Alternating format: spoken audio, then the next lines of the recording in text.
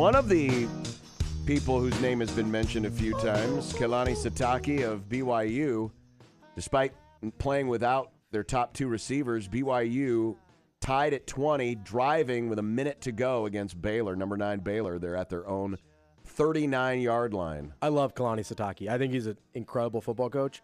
My concerns with both him and Whittingham is I don't know if they're leaving the state of Utah. Ooh, and Baylor almost got a pick there at midfield.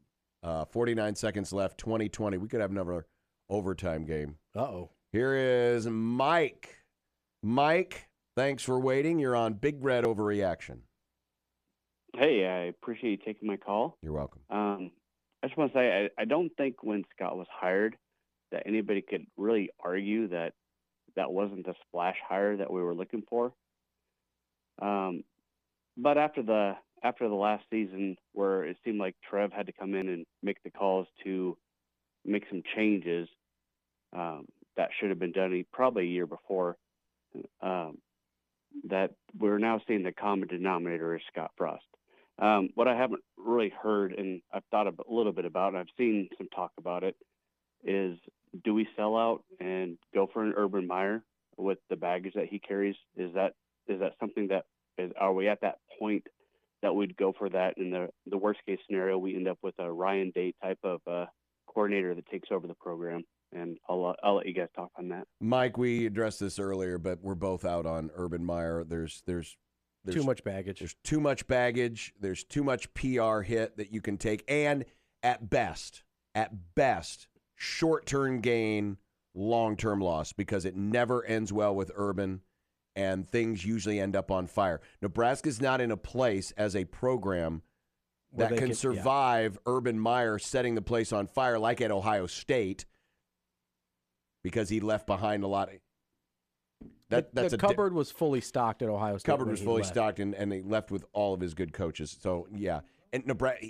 And honestly, I think Urban Meyer right now is damaged goods as a coach, because I really think the Jacksonville experience damaged him, really knocked him down. Well, and aside from all that, he seems like such a personality mismatch with Trev.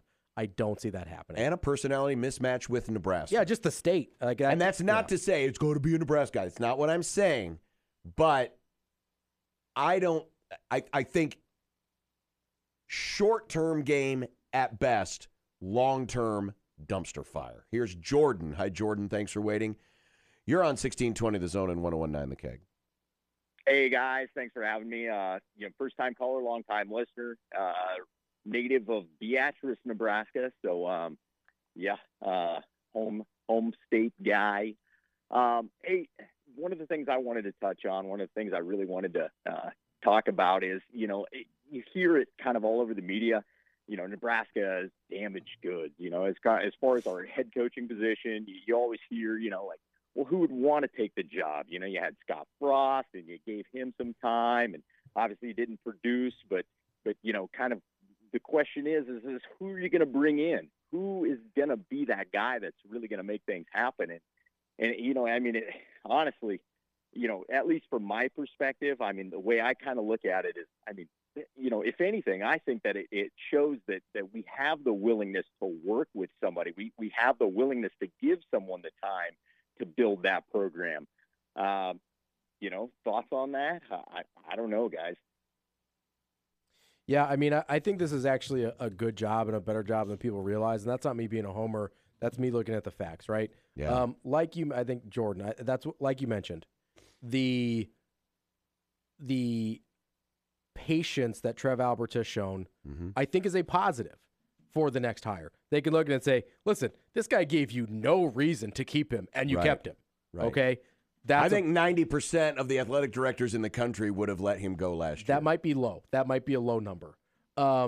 Trev might have been the only athletic director in the country that would not have let him go. I think coaches will look at that and say, hey, they've shown patience with guys before, even though those guys gave them no reason to.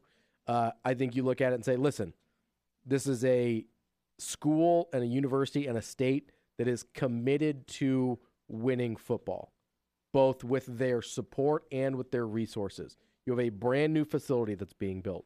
You have plenty of NIL dollars to go around. Yes.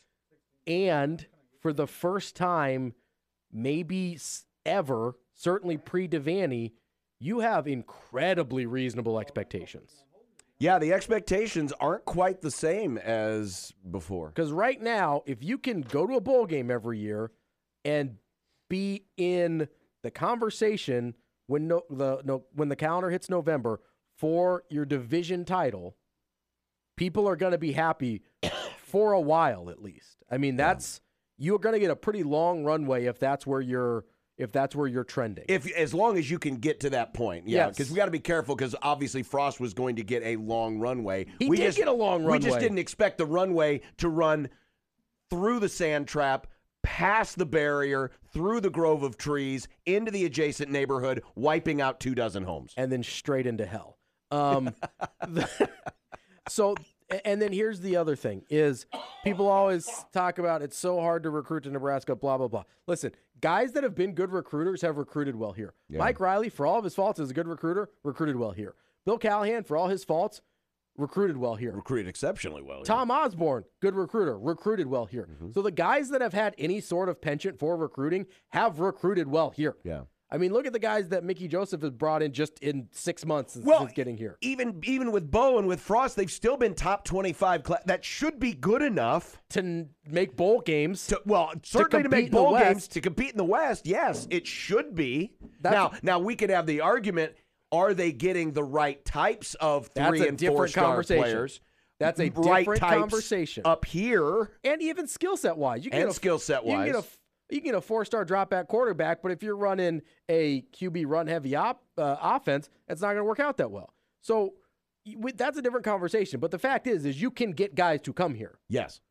And maybe not Ohio State guys, but guys good enough to compete for the West Division, you can get those guys to come here. So that's the biggest obstacle, and it's been proven over the last 25 years that if you're any good at recruiting, you can do it. So I think it is a good job. And you're going to get paid probably $6 million plus to come here and do it, depending on who they hire. If they're hiring a current Power 5 head coach, like a Matt Campbell, for example, you're probably going to get $6 million to come do this job, maybe a little more. Oh, I think and BYU just missed a 35-yard field goal to win it. Would have won it. They're going to go to overtime. I think right now the minimum. I think the next coach minimum will make at least 7.5. Okay, so again, that's good money. That's SEC Yes. money. That's big-time football money. Okay? So the only argument you really have is in-state you don't have a ton of talent, right? But as we've seen, that's an overcomable obstacle. This isn't trying to recruit at Notre Dame where you have academics that are out through the roof. This isn't trying to recruit at Stanford where you have academics that are through the roof. This is a doable job. Yes. And there's plenty of guys that I think are going to look at this landscape and they're going to look at Trev and say, this guy gave Scott Frost an extra year when he had no business getting an extra year, and that's going to be really appealing. I'm not saying you're going to pull a college football playoff head coach. I'm not saying you're going to pull a Dabo or one of those guys. What I am saying is I think there's going to be real interest in this job from really good candidates. Ray. Good evening, Ray. Hey, fellas. I wanted to tell you hit the nail on the head about accountability. And there's 3 things that I think that we need in the next coach, and that is that they need to be hungry, they need to be humble, they need to be smart. And in the middle of all that is accountability. So just wanted to say you nailed that one, and appreciate you guys. Appreciate you. Jake is up next on 1620 The Zone and 101.9 The Keg's Big Red Overreaction. Hey, guys. Go ahead, Jake. Hey, kind of piggybacking on what Ravi just said, I was going to ask you guys, is there any other job that you can think of in the Big Ten where they are, I guess any other coach is kind of on the hot seat right now or looking at, if they have a losing season or something like that they're going to get fired? In the Big Ten? Yeah. Maryland, maybe?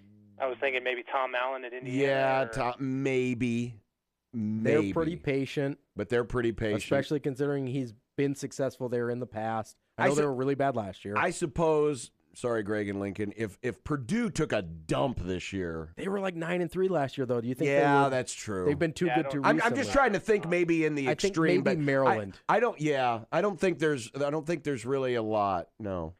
The reason I ask is because I almost look at the coaching positions in the Big Ten almost like quarterback contracts in the NFL. It's always best to be the next one kind of up to get that next big contract. Yeah. With everything happening in the Big Ten to where you have USC and UCLA coming in and opening up the footprint into California, the Big Ten just signed $1.2 billion TV contract, so you got TV money coming in. Yep. I guess respectfully think the names the names that you guys have said and that I've seen online and people are talking about, it's almost like I think we could shoot higher because with that Nebraska being the next new job in the Big Ten, it's going to be a hell of a lot more attractive than I think we give it credit for. Well, I think you're right, Jake, and appreciate the call. A name that I don't think we've brought up yet. I think Dave Aranda is one to look at. We've mentioned him in passing. I think Dave Aranda is a really good coach. I think there's going to be high-profile interest in this job. I just don't know what names that necessarily looks like and what those names in terms of compatibility with Trev and the program look like. One of the things you have to consider for those of you wanting Nebraska to swing for the highest fence is you have to give them something more attractive than what they already have. Yeah.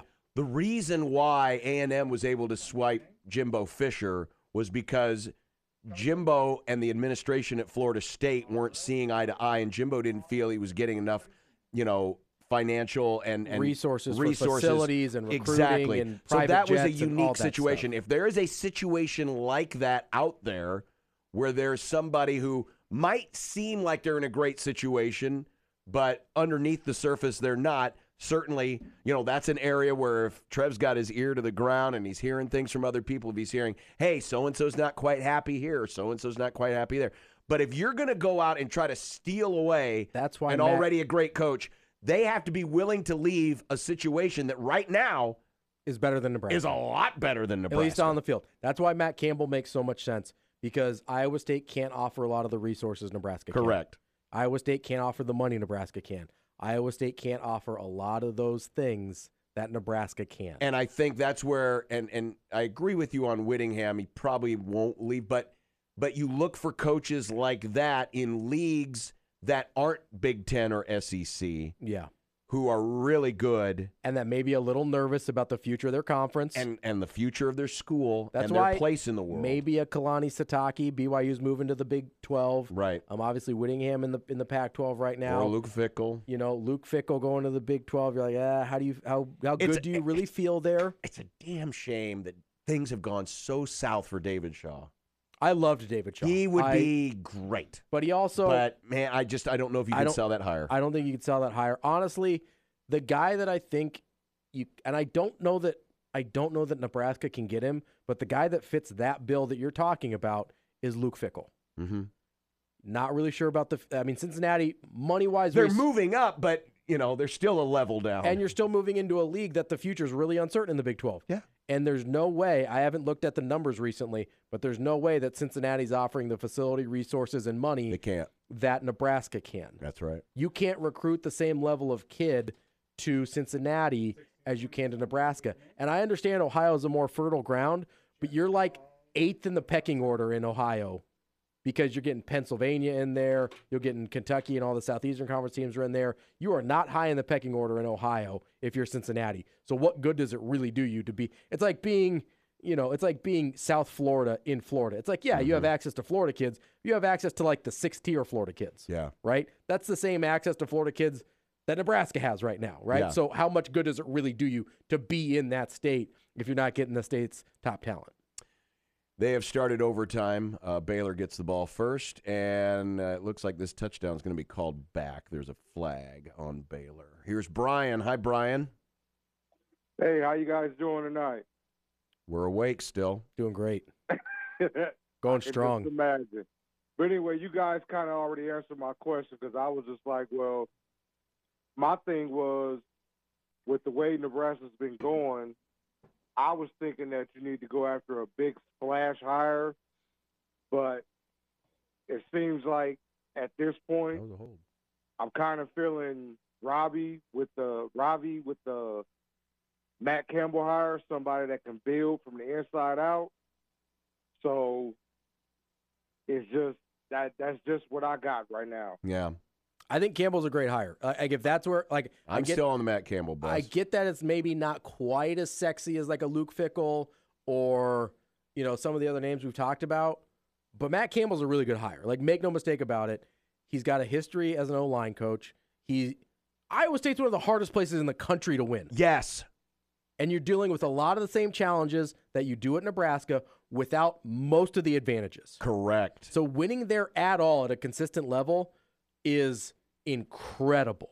Like, Matt Campbell is a very, very good hire, and I think he is very gettable because I think he's at the ceiling of his situation, right? There's only so high you can go at Iowa State, and I think he got there 2 years ago, and then being, you know, top 10 preseason last year. I think he's at his ceiling at Iowa State. If he can hit the ceiling at Nebraska, it's a higher ceiling than Iowa State. Much higher ceiling. Last call of the night belongs to Jack. Hi, Jack. Let's go, Jack. Good morning, guys. Some perspective for you. I currently work in college athletics, and I have for over 20 years. So I talk to our coaches at the school I work for a Division I school in the Mountain West. So I talk to our coaches all the time, and I'm not a Nebraska native, didn't go to school in Nebraska, but I respect Nebraska, and they've been my kind of closet team since the 80s. So I keep up with it. Obviously, I'm talking to you guys, so I follow it quite religiously. And talking to people I know in the profession, the Kyle Whittingham thing it's a non-starter. I believe he's 62 years old. He loves Utah. He almost retired last year after the Rose Bowl because he thought that was kind of the zenith of bringing Utah into the Pac-12 and getting to the Rose Bowl. He's closer to retirement than leaving for any job. I don't think that would ever happen, just talking to people I know at the University of Utah. That being said, the coaches I've talked to, I think everyone is selling the Nebraska job short for the reasons everyone else talked about. But for the major reason is the NIL opportunities. The coaches talk nonstop about NIL and how they can recruit with NIL. And in a place like Nebraska, where you can get an organized collective and the whole state rallies behind the program and the whole state's involved, there's opportunities there that you don't get at a lot of places. And if you combine that with the Big Ten TV money that you have, there would be no shortage of people that want that job. So I don't think there's going to be any problem getting a bigger name coach if that's the direction that Trev wants to go in. I'm not so certain that is the proper direction. I'm of the opinion that a developmental coach would be good because I think you can recruit to Nebraska, but I think you have to have the right identity. I heard you say before that you thought that Chadwell from Coastal Carolina is a risk. I agree to a certain extent, but I think he has an identity. His program has an identity I think that Nebraskans would identify with and relate with, and I think that he's done more with less than any program in America. And I think if you gave him Nebraska's resources and he can develop guys and recruit guys to fit his system, I think offensively they'd be a juggernaut. And if he had a good defensive coach, I think Nebraska would do very well with him. But that's all I have to say, guys. Appreciate the time. Hey, appreciate it, Jack.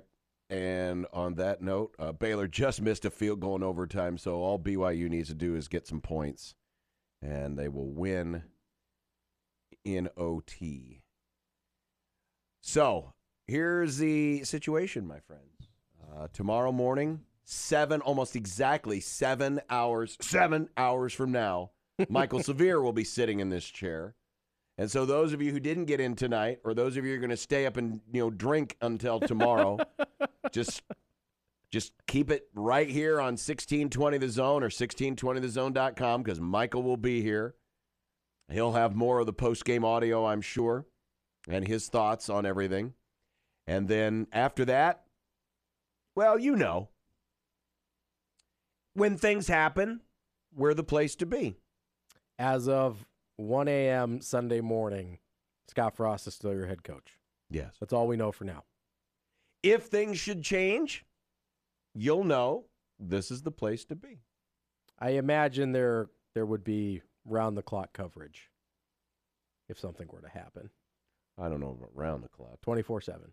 I imagine At from least 6 a.m. to 6 p.m. At least 6A to 6P. Where it's always AM radio. Where it's always AM radio. Hey, thanks to producer Dan, Ravi, John. It's been great being up with you tonight, and now I get to drive back to Lincoln. That's gonna be fun. At least you're going. I don't know if there's any traffic still. We've been. I on don't the think air there's for a any while. traffic. Although I think Josh just got home. Yeah, he said it was a 2-hour plus drive. That's a rough drive. At least you're going against the against. Oh the yeah, grain, no, so I'm not you'll worried about traffic. It'll be. What I'm worried about is any Husker fans who decided to stop on any of the various overpasses and just do the swan dive. Well, and I'm dodging that. But hopefully we don't have any. Hopefully we don't have that, guys. It's not that serious. It's sad, but it's not that serious. Exactly. You'll There'll be okay. another day, and the'll be another head coach. There'll be another day sooner rather than later. It'll be all right. It could be worse. It could be. And BYU just missed a field goal. Oh, seriously? Well, at least I have a game to listen to on the way home. There you for go. a little while. There all you right. go. Thanks to all of our great sponsors: Burton Plumbing, Heating, AC, and more. Equitable Bank, Coors Light. Again, Michael Severe tomorrow at 8 a.m. And whatever else happens after that, we're your place to be. 1620 The Zone. For Robbie Lula, I'm John Bishop. Good night, everybody.